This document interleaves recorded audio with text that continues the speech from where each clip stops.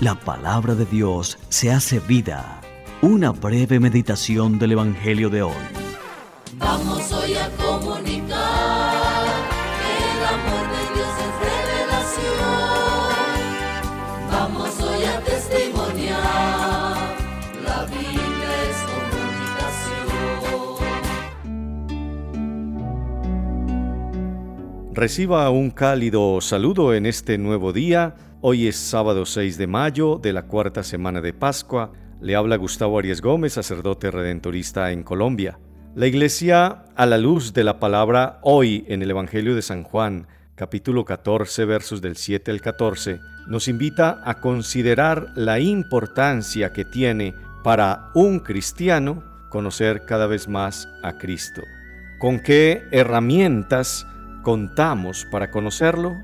Con diversas, y todas ellas fundamentales: la lectura atenta y meditada del Evangelio, nuestra respuesta personal en la oración, en los sacramentos y en el afán renovado diariamente por descubrir a Cristo en nuestro prójimo más inmediato, un familiar, un amigo, un vecino que quizá necesita de nuestra atención, de nuestro consejo, de nuestra amistad.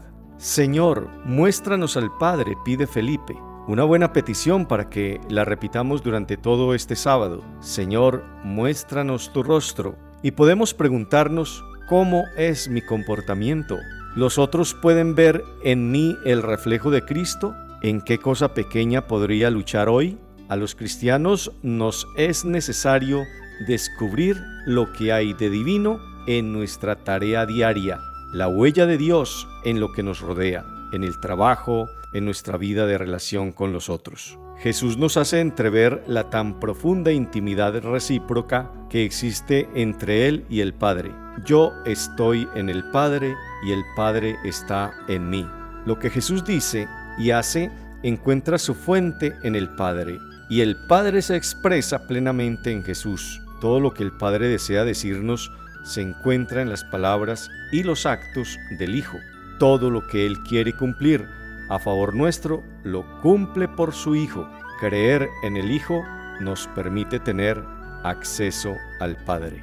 La fe humilde y fiel en Jesús, la elección de seguirle y obedecerle día tras día, nos pone en contacto misterioso, pero real, con el mismo misterio de Dios, y nos hace beneficiarios de todas las riquezas de su benevolencia y misericordia. Esta fe permite al Padre llevar adelante a través de nosotros la obra de la gracia que empezó en su Hijo. El que crea en mí, hará él también las obras que yo hago. Por eso, fiémonos de él de la misma manera que se fió María. Oración. Señor Jesús, que revelaste en tus obras la bondad y la santidad del Padre Dios, concédenos creer profundamente en ti para poder realizar tus mismas obras. Amén. Feliz día, bendiciones, hasta nueva oportunidad.